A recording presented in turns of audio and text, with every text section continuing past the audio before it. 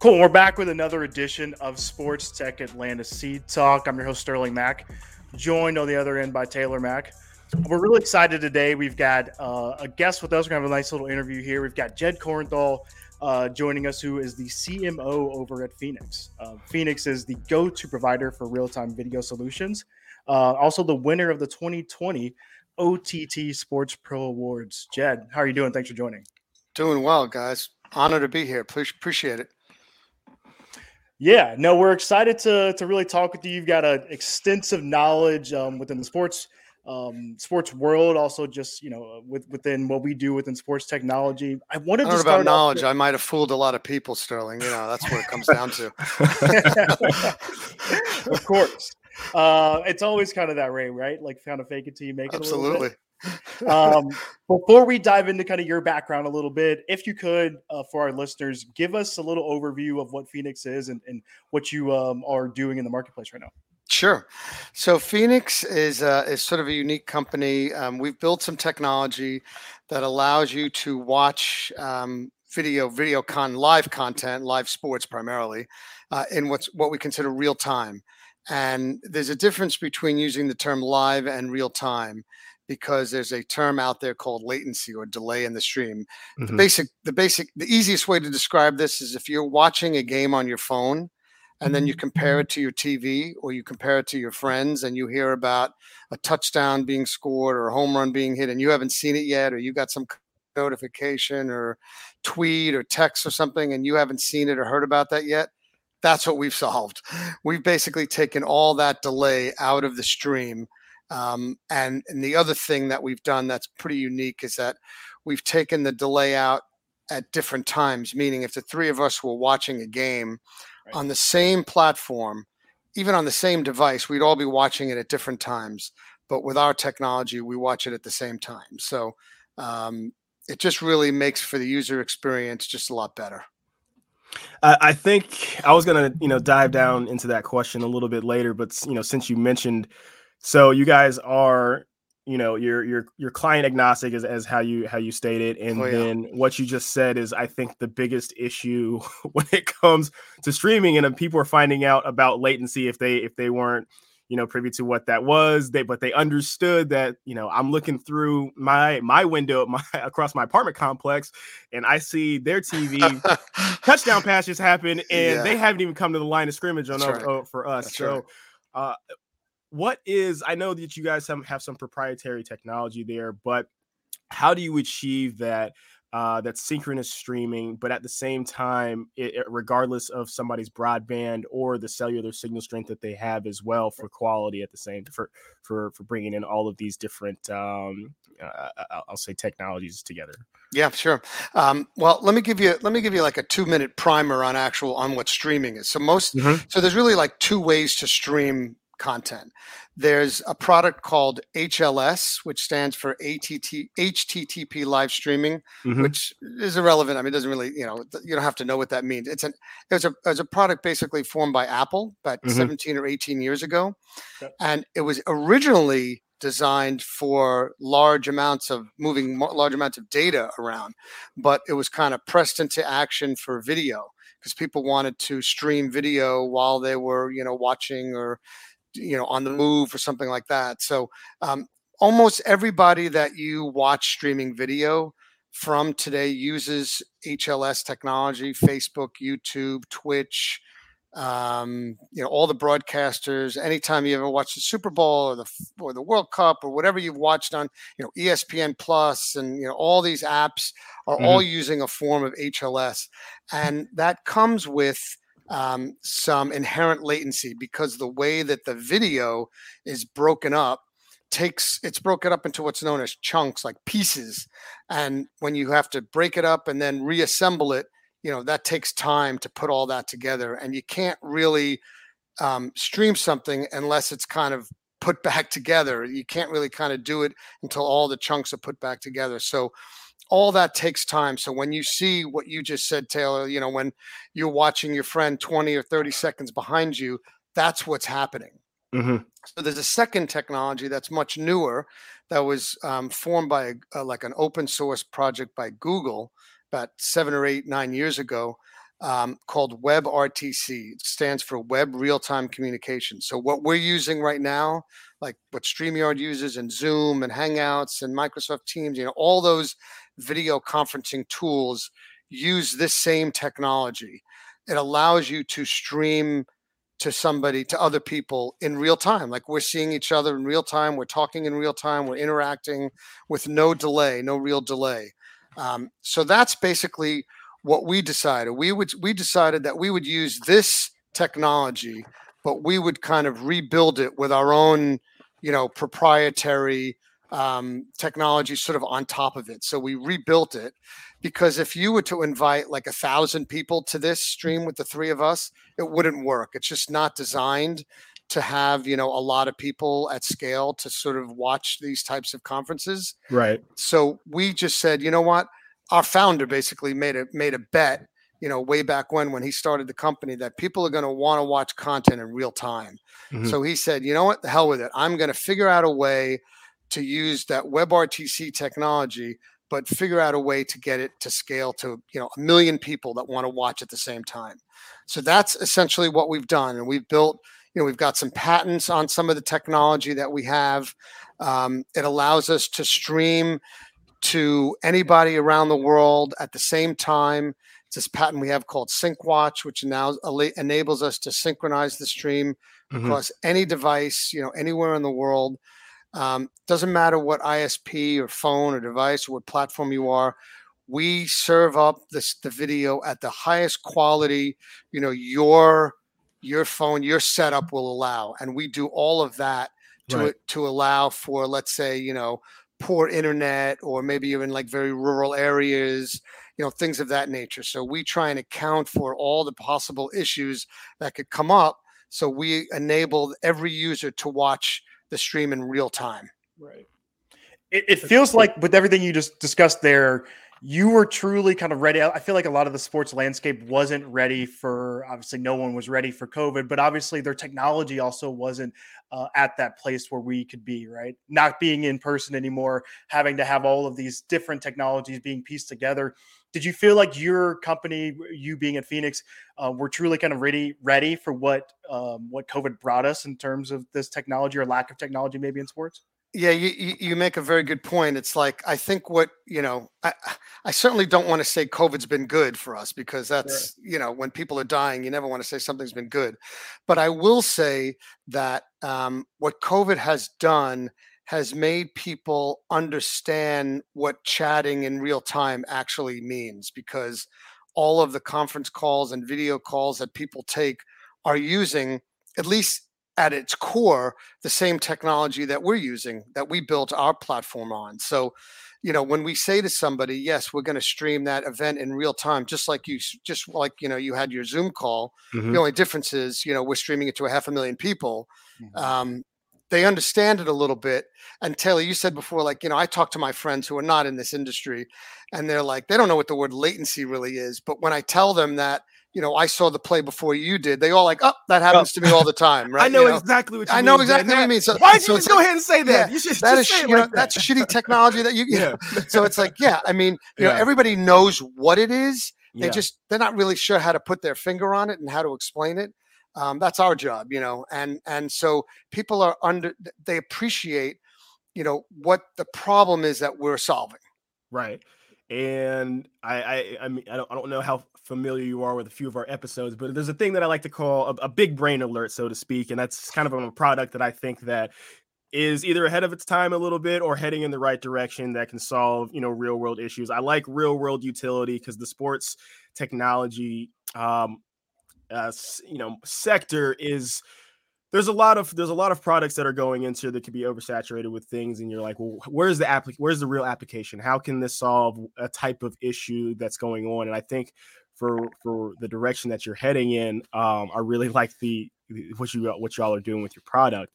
And so you mentioned, kind of without saying it a little bit, where you started in your infancy, and that was you guys were kind of doing trivia games and kind of in a different lane, so to speak, to where you are now. And so a really big thing, if our listeners don't know, is that you did the 2019 interactive portion or stream for the Oscars as well. We did. And so you started off as more as, peer-to-peer direct interaction. And now you saw this lane that you guys are going in sports betting. So what was that aha moment of, hey, like sports streaming, sports betting, this can be our niche. This can be the market that we carve out and really dominate. So what in y'all's meetings and talks, discussions came up where like, this is the lane that we needed to go instead of where you were initially headed?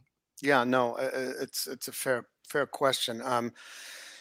We did do a lot of trivia. At the time there was that show called HQ Trivia, which was really popular, and so there were a lot of kind of, I guess, copycats to some extent. Other companies that were trying to do things like that or add an element, sort of an interactive or trivia interactive element to their show. We did something with Who Wants to Be a Millionaire, and we did something with a couple of Disney shows, all along sort of the same lines. We did a soccer show in the UK with BT, a lot of similar type of products, that everybody wanted to do. But, in 2018, there was a law that was overturned known as PASPA, and it went all the way up to the Supreme Court. It was a case, in the Supreme Court that the leagues and people were basically saying, okay,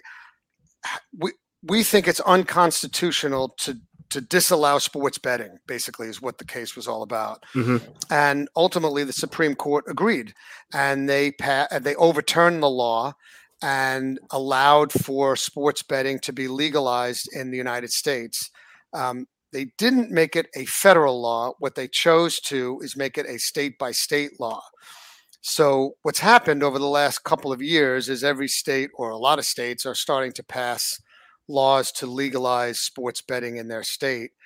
And when I saw that, and when we saw that happen, we really thought that, real-time streaming could make a tremendous impact on sports betting, because not only are you now seeing content faster and in real time, now there's money on the line, right? Like you're making a bet, right? And holy cow, like this actually means something. This isn't just like, an experience where, I'm seeing it before you are. That's cool enough. But now it's like, I'm making a bet.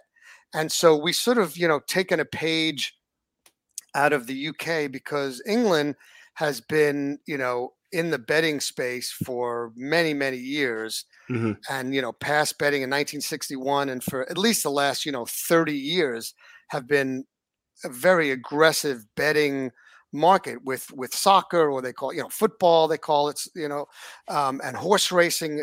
Those are enormous betting sports, bet on sports, excuse me.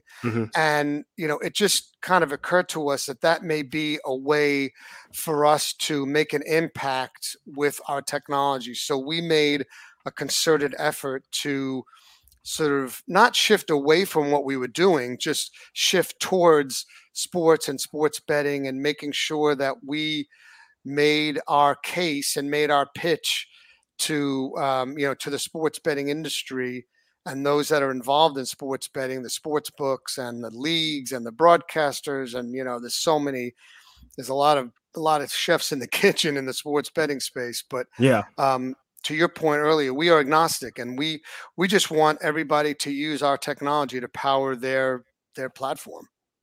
I think a cool thing that I saw, because at the end of the day, if you do make the user experience better, that's amazing. But I think what everybody always sees, you have to look at the dollar signs. Money talks. Money talks a lot. And if you're coming into whatever said sports book or whatever said organization, you're saying, hey, we can increase the amount of betting that you can have by doing this. Was there already kind of an avenue for those analytics of saying, with these, say, 30 additional seconds before, the gates close for a horse race and these X amount of bets that you're getting in, this is what we can increase for you guys? Or was this all, hey, trial by fire? Once we get that data, then we can bring that back to you? Yeah, I honestly will tell you that I think it's the latter, because we hadn't had anybody to prove it out. So, we all knew, or at least thought we knew, what it could do. And slowly but surely, where it's being proven right. We've got a client in England, in the UK, that owns about 70% of the horse racing market. And they switched their streaming from a legacy provider that used HLS and had about 10 seconds of delay, which is actually not so bad, right, comparatively speaking. And they moved to us, and we're delivering the stream in like 300 milliseconds. So not only, is the betting window open longer, but you could actually bet during the race. So imagine, a horse race starts and, you put your money on number 7, and halfway through the race, number 7 falls and breaks his leg. And you're like, oh my God, I'm out, I'm going to lose. And number 4 looks like he's going to take the lead. Yeah. You can go right then and there and bet on number 4 while the race is actually happening, because our stream is so fast. So that type of betting, that kind of what's referred to as micro betting or micro wagering, where you're literally betting on every single play. Imagine betting on whether Patrick Mahomes is going to throw a touchdown, not in this quarter, not on the next drive, but on the next play. And not will Aaron Judge hit a home run in this at bat. Will he hit a home run on the next pitch? Right. That's the kind of betting, in play betting, or that type of market. That's what real-time streaming can affect. And, just imagine the kind of revenue that's going to drive for the FanDuels and the DraftKings of the world, and the leagues and all these other companies that are involved, when they can start doing that on a regular basis. Well, like we've seen out here when it comes to information and data that companies are collecting that they can use for their own gain, you guys that have like the golden ticket as you're making the formula, and you're the first in this space, being like, hey, others are trying to, maybe popping up later down the road when it comes to competitors that are in the space, but we can tell you for a fact, this is what we can bring for you. Yeah. I mean, we now have real use cases, real clients that are using it on a daily basis. I mean, we're streaming, hundreds and hundreds of thousands of streams a day all over the world.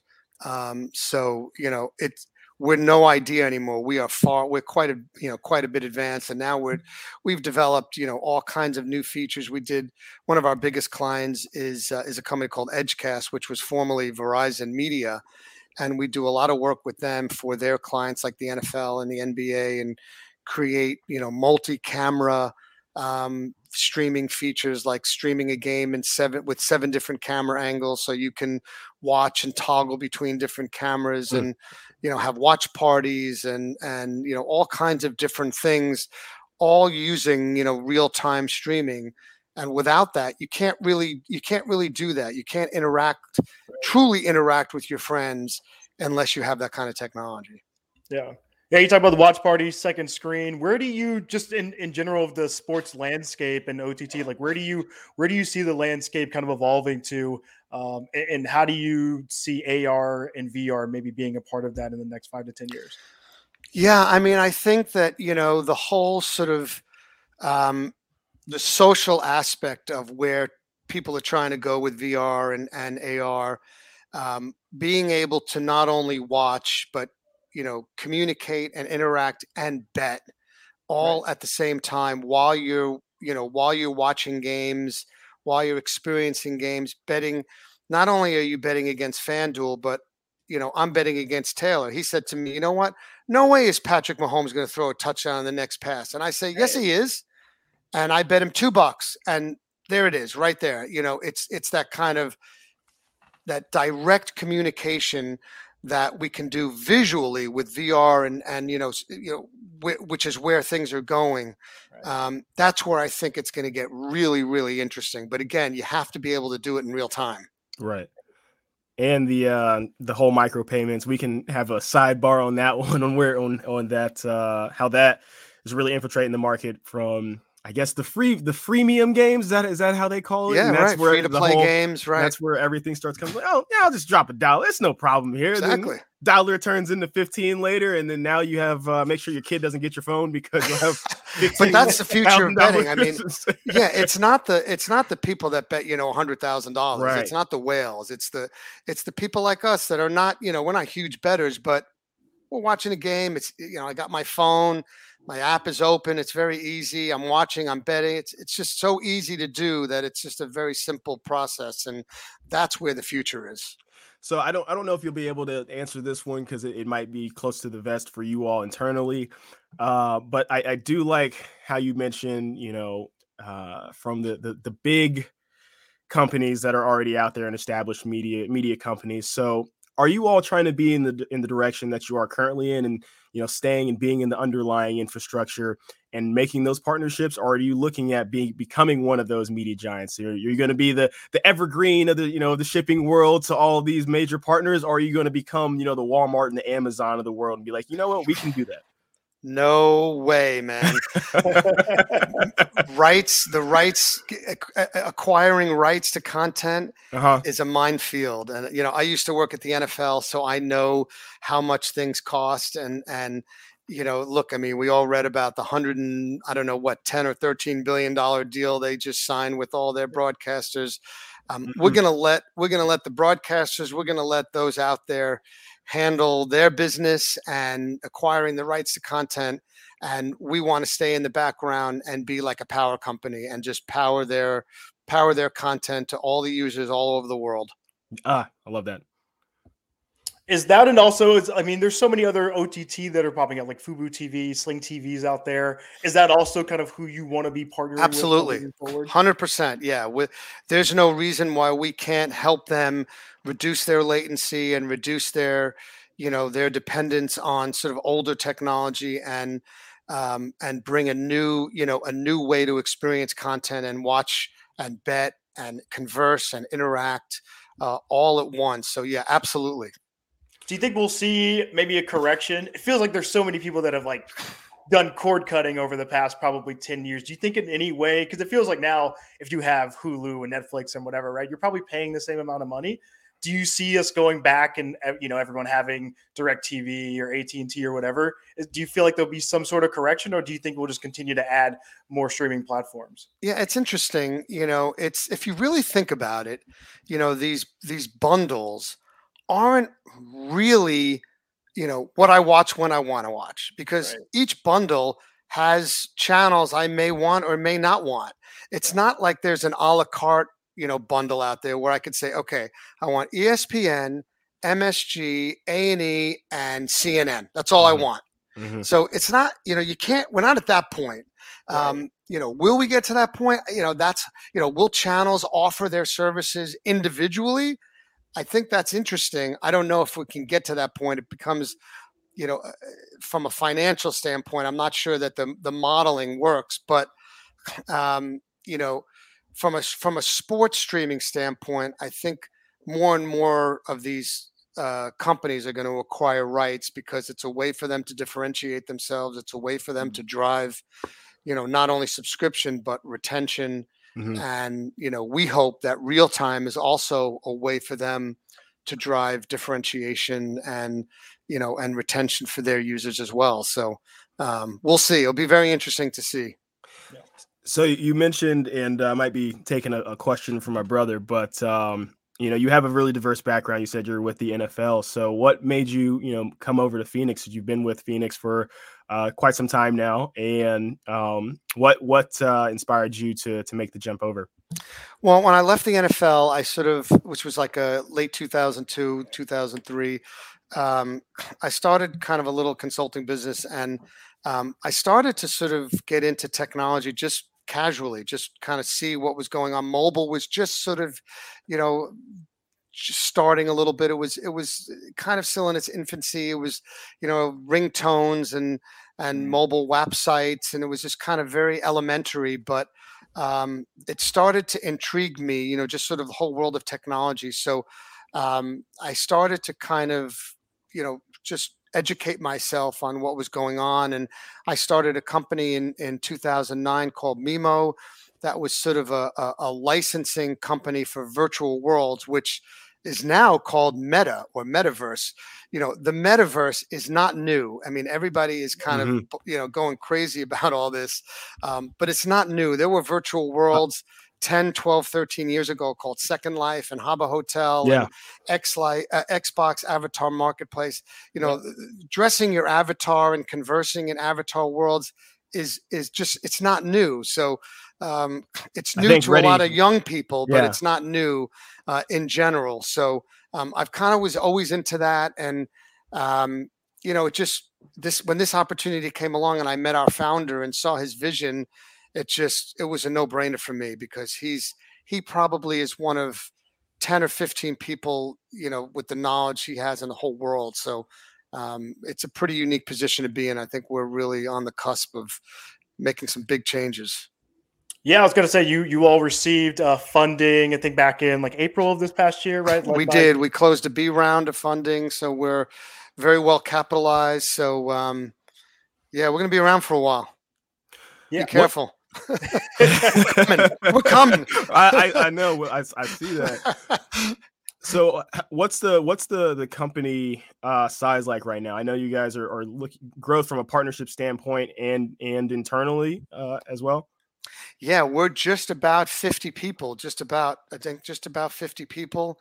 And we're growing, we're hiring more people. You know, we need it. I mean, the demand is calling for it. So we need, we always look for good engineers and developers, because they're hard to find, the really, really good ones. So we're always trying to find developers and engineers to help us. It's, you know, it's pretty complex technology, so it's not for everybody, but it's yeah, we are very much on the rise from an internal, you know, hiring and growth standpoint. Well, if you know how to speak if you're listening out there, you're like, you know what, I can talk ones and zeros very, very well. You know, go check out Phenix Real-Time Solutions. Please do. This might fall under the technical aspect, so it may or may not be. So from what I'm going to ask here, so I guess the biggest difference from what I've seen in this space is, and you've mentioned it a few times, that 500,000 viewers, you know, up to, you know, millions of viewers is what you're anticipating for your streams. So from the algorithm that knows that you need to provision more for in your internal servers so that you can keep up with the bandwidth that's coming in and traffic, what do you guys work on the back end so that you can allow you know, the amount of viewers that you're looking to hope for? Because I've seen most people cap their viewership and their users, you know, a couple thousand here or there, because they can control that environment. So how do you guys end up separating yourself in that way? Well, you are brilliant, because you hit upon what makes us truly unique. And that isn't that we can stream in real time. It's that we can stream in real time at scale. We're the only ones that have been able to stream to 500,000 users concurrently, simultaneously, while maintaining that same, you know, 300, 400, 500 millisecond real-time latency. So, and quite frankly, a lot of what we use on the back end is AI. And what we've built on the back end allows us to provision resources automatically. In other words, the platform knows by how people sign in automatically how many people are coming to the platform. The best example of this is some of the horse racing we've done in the UK. There's a big week of horse racing every March called the Cheltenham Festival. It's the biggest week of horse racing all year in the UK. And they have 28 races over 4 days, 7 races a day.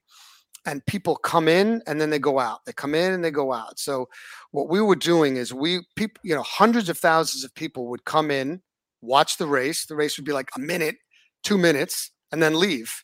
And then 10 or 20 minutes later, they'd come back in for another race and then come back. And to be able to do that without the platform crashing or breaking is highly unusual and highly complex. And we did that using only one data center and basically no operations people. It's automatic.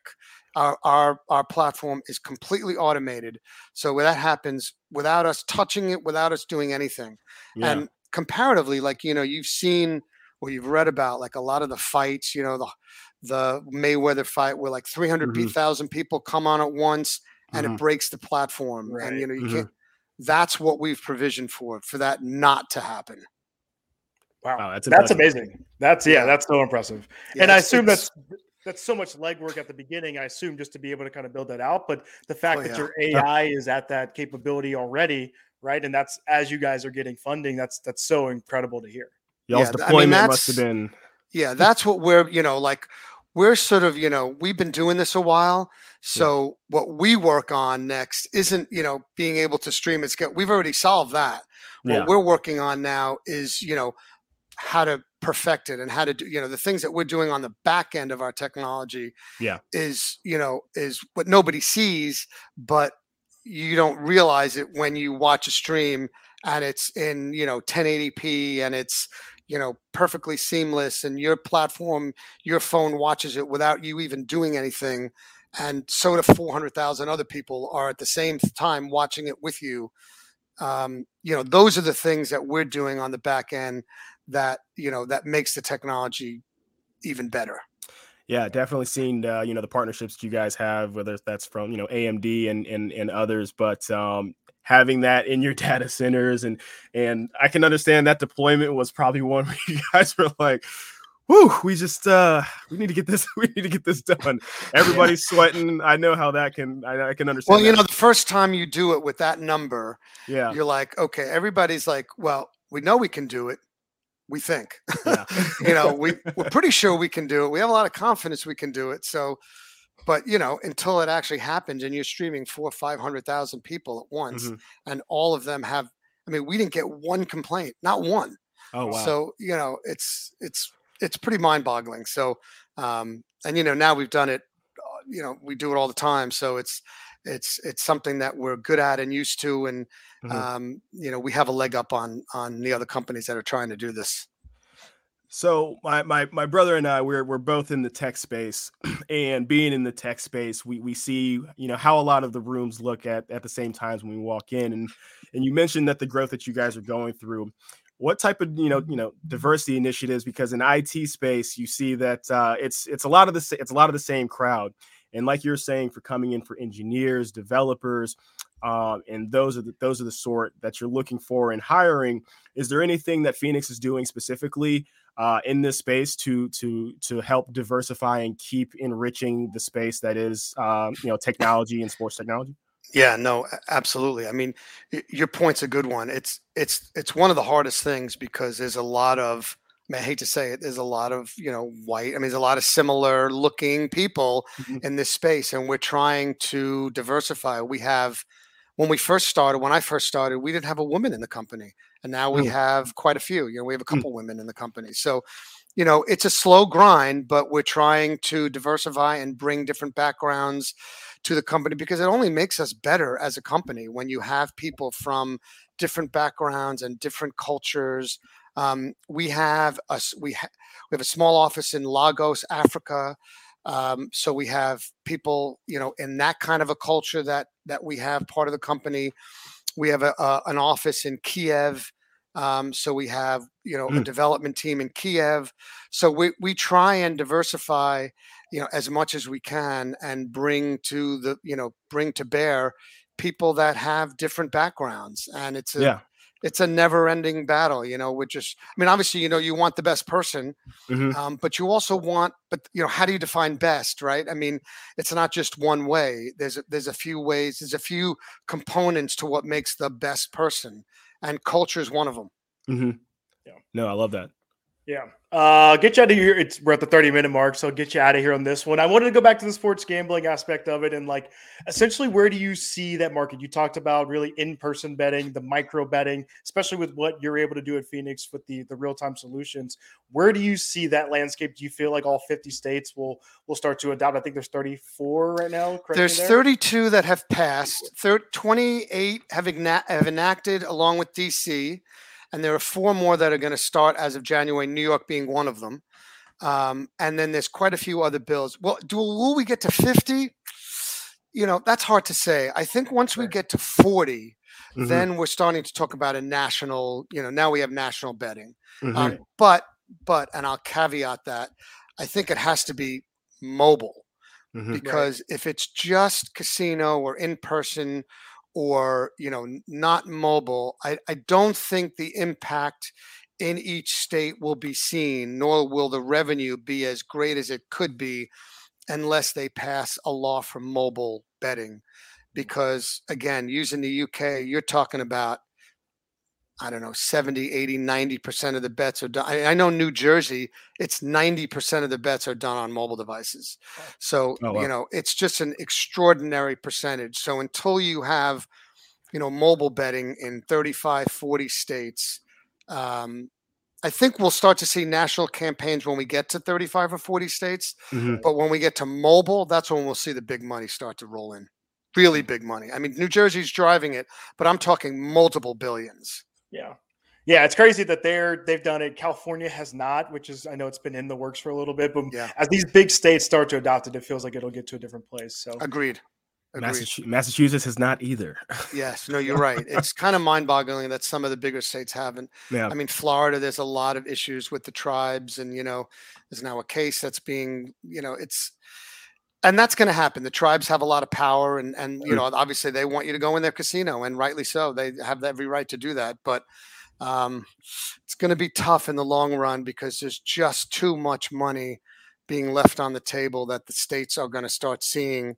I mean, New York saw their neighbor, New Jersey, people in New York are going to New Jersey to make bets. Yeah, yep. Exactly. I mean, it's crazy. You can't you having money just walk out of the state there. Yeah, you can't let that money walk out of the state. So it's going to happen all over.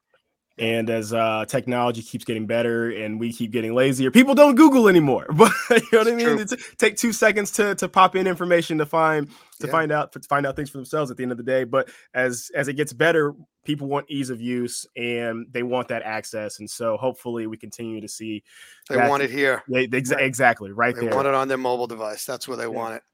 And you guys are at the forefront in that change for sports betting, especially there. And are you guys going to continue to be in this space for the interactive space as well? And it's our number one priority. Anything interactive, anything, gamification. Obviously, betting is sort of the holy grail, but anything, that's where our technology shines. Is interactivity and trivia and watch parties and social gatherings and multi-camera watching and things of that nature. That's where we shine.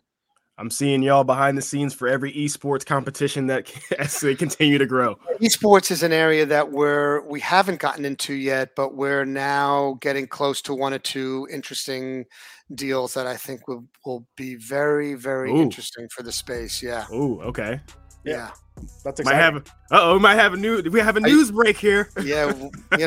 Hopefully next time I'm on, we can break something. Oh, that'd be amazing.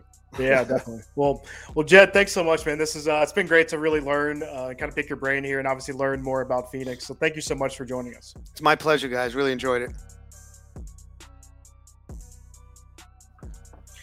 A huge thank you again to Jed Corenthal of Phenix. Again, definitely check Phenix out. They are the go-to provider for real-time video solutions. We'll do more so kind of the regular sports talk a little bit, and I got one funding round that we will highlight. I really just want to talk the coaching carousel. Yeah. Should we start with Bayou Kelly? Go Tigers.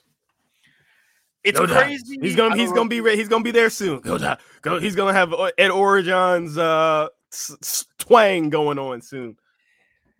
I mean, if you haven't seen the video, it's on Twitter and Instagram. It's pretty much all over. But Brian Kelly was introduced at an LSU basketball game, and as he was introduced, he gave a very Southern accent to the crowd as he was getting them riled up as the new football coach down at LSU, and just it had me thinking. Like there's so much money here, and there's so many things that are kind of going around here, but it's one of those things. I was thinking about it as a student athlete, right? If you saw that, and I know Brian Kelly's been out there for a long time, he's had success at Notre Dame, Cincinnati. But if I saw that as a player, I would be like, well, that dude is full of shit. Like, why am I going to go there and play for him? Right now, obviously playing for LSU, yada, yada, yada. But would you take that into consideration if you were on the recruiting trail right now? I would, but the tough part would be if I really wanted to play at LSU. Right. And I think that's what's lost in a lot of recruiting for players, you're going for the coach. So, I mean, shout out shout out to my coach. Etzel was the person that recruited me to UConn. But at the end of the day, the thing that I ended up loving, he ended up leaving. So I had to go through the whole process of a coach coming. I come in for a coach ends up packing his bags and going to another school. And so you have to tell yourself, like, am I here strictly for this coach, or am I here about the program, the people that I met, and what I can do here at the school? And so there's two different things. And I think a lot of kids nowadays right now are only focusing really on the first thing and where this coach can get me, and then not thinking of, all right, well, let me give a chance for the next coach to come in. And then I have this affiliation with the school that I can appreciate if you're already there. And so if I'm a recruit coming into the game, and then, my Ed Orgeron gets, up and fired, I would definitely decommit, see what's going on, talk with Brian Kelly, just because I love the school. But then if he's going to be the reason why I wouldn't want to play at my dream school because of that, that could be a huge factor. But if I was already there and that was the school that I really wanted to be at, I would stick around. But knowing somebody is full of crap it's a huge deterrent, because you can't trust somebody like that. Metro Boom. Yeah. If young Metro don't trust you, and that's he ain't trusting Brian Kelly. It's so interesting you talk about loyalty, right? And what happens when you get on campus. And I think it's interesting because, let's use those Coach 30 videos, shout out. Those are hilarious, right? But he always talks about the Air app and how different that is now, where, you can go pair with a coach and go find a different place to play. But I want to go back to something you said, because you went through this process. You guys come off of the Fiesta Bowl, excuse me. You did not win. You got blown out. But it was close. Let's keep it real till some things happen, but it was a close game for half the game. You're welcome. Anyways, I'm just keeping it real. Anyways, Etzel leaves kind of in the middle of the night. What's going through your decision, right? You're a freshman at the time. I believe you made Roger Steele's or whatever his name is. You made his freshman all-team list. Phil Steele, you're coming off freshman All-American. You're a freshman All-American. You're coming off of a really good season. What's going through your mind, as to your point, is like, a new coach is coming in, but you've got this camaraderie with the guys you played. Like, how did that all kind of go down for you mentally? Well, here's the thing. You think tape doesn't lie. I've been playing, and that should continue. And I trust my talents enough for the next people to come in, and the status quo should keep going on. So I mean, I was a second string as a true freshman. Ends up being, the same position, second string, starting positional nickel in my sophomore year, just because this is where politics start coming into play instead of it just being about your talents. And so, but also a coach that didn't know you, right, and had no familiarity with you. Right. And that's where you got to start. I mean, my mindset was, all right, I'm getting a new coach, but once I get on the field, my play should be able to speak for itself. And then that's what it should only be, is about your play. But you end up seeing at that point in time, that's where a lot of politics come in. And that's where I can understand some people hitting up the Air app and joining into the transfer portal. But other cases, I see people jumping in the transfer portal just because they're not playing. But for my mindset, if I was playing and I can prove on the field of why I need to continue to play and my value to the team and why it's undeniable for me to not, to be on the bench. What's crazy, it probably would have been, if the Air app is there and the transfer rules and portal was there at the time, it probably would have been easier for you to go find a better match, right, than what you ended up having in Pasqualani. Yeah, it definitely would have. And, there's so many more avenues now for kids to make that jump for whatever reason that they have, and to put yourself out there, because I think the recruiting game is different for kids with not huddle, using Twitter and this direct access into coaches, but then that's so many more players now that are available to get there. So how do you filter yourself out or separate yourself from the masses, so to speak? So, yeah, I think for kids, with the Brian Kellys of the world rolling in, I mean, we had Jim Mora Jr. just come to UConn. There's a huge coaching carousel going on right now. Yeah. I would, you just have to see what they're saying. And if you trust that and trust what your abilities are, go through it. And then, if you're, like you're saying, with the new rule changes, your first 4 games, you're not feeling it, you don't have to play. You just, I'm sitting out. That's it. Yeah. Yeah, exactly. What do you think out of all the coaches that have changed teams here? What coach do you think will have the most immediate success?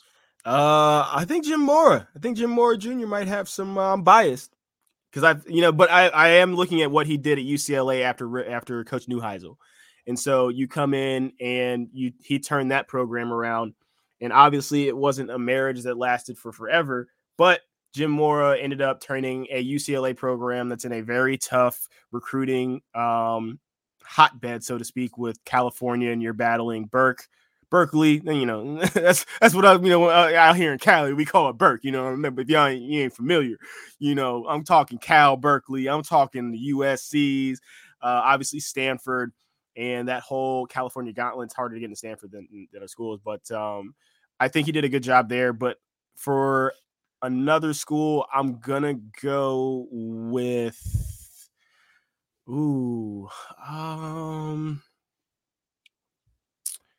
is it really turning around USC for Lincoln Riley?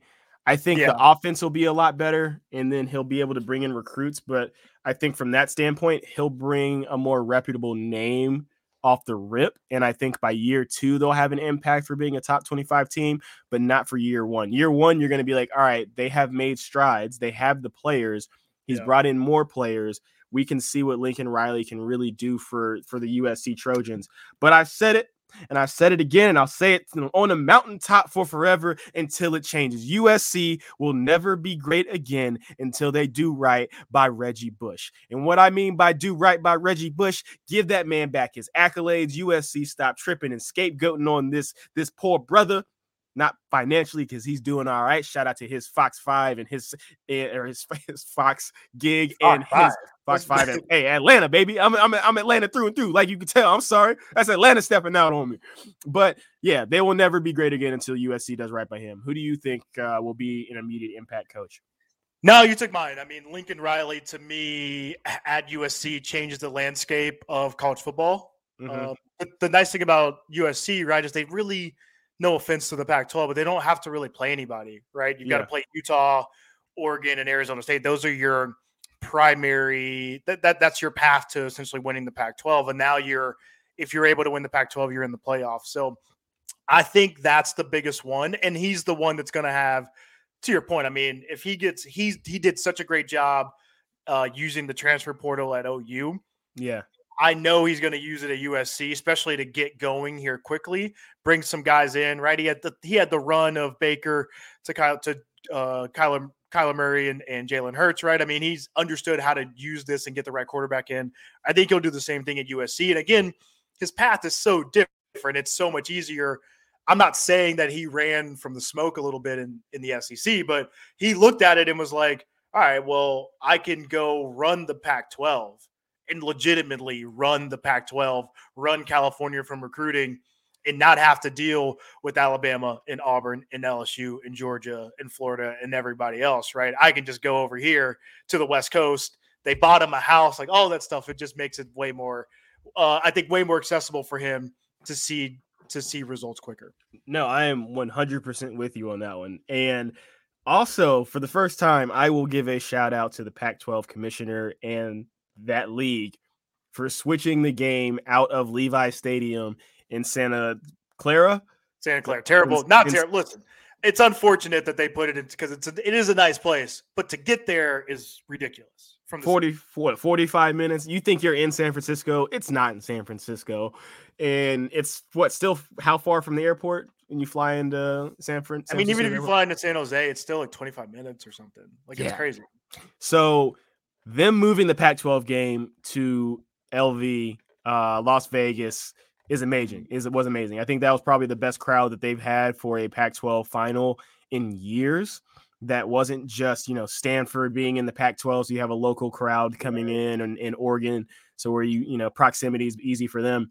So I thought that was a great move. And then now you imagine the USC resurgence and you have that 4-hour drive, that bandwagon. Oh, actually, not 4-hour drive, Build Back Better program. You're going to have that bullet train going I honestly might fly to LA just to ride that train from LA into Las Vegas for a fun trip, because that's going to be the most lit train ever. But I thought they did a really good job, especially now as a college athlete. I think they're going to start promoting that game instead of being on a Friday night. They might bump that to another. I don't know where you put that on Saturday, but well, it's tough. Yeah, I was going to say. I mean, it feels like the SEC owns Saturday there, and then obviously the Big Ten game was huge this year. So yeah, it feels Friday makes more sense for the Pac-12. But I mean, it's a great point. Moving the game was huge. Yeah, because the glitz and the glam, especially as a player, you're like, man, we just won the Pac-12, and you get to go out in Las Vegas. Like, there's just the eyeballs on it. It just felt like a much bigger game than what it was in the dreary Santa Clara Levi's Stadium because it always rained for some reason. Yeah. So shout out. So, I mean, it'll be interesting. We'll see how these coaches do, but I thought that was, it was good to kind of walk through and obviously going through it a little bit from Taylor's perspective, having a coaching change. I thought that'd be interesting to talk about. Yeah, but I think there's one more point too. And I think this is the first time where you've had coaches leaving when you were on the cusp of going to a college football playoff. And so, one, I don't ever want to hear the crowd of players should, honor their commitment to their teams and stick it out for reasons. There's some people where you're like, I don't know why you left, bro, but that was kind of dirty, but whatever. But these coaches do people dirty. That's the name of the game. You see dollar signs when you're back, and you have to do what's best for you and your family. That's obviously what coaches are doing. And they got up and left in the middle of contention, not even at the end of the season. That used to be the grace of a coaching leave was like, hey, I'm leaving, but at least it's the end of the year and you guys can get right. So the only benefit is, schools can jump on and start looking for the coaching search early if that decision's made. But yeah, I mean that they're going to leave, but yet to get up and fully go, my bags are packed. I'm on that G5 yesterday. That's what was so surprising about some of these changes.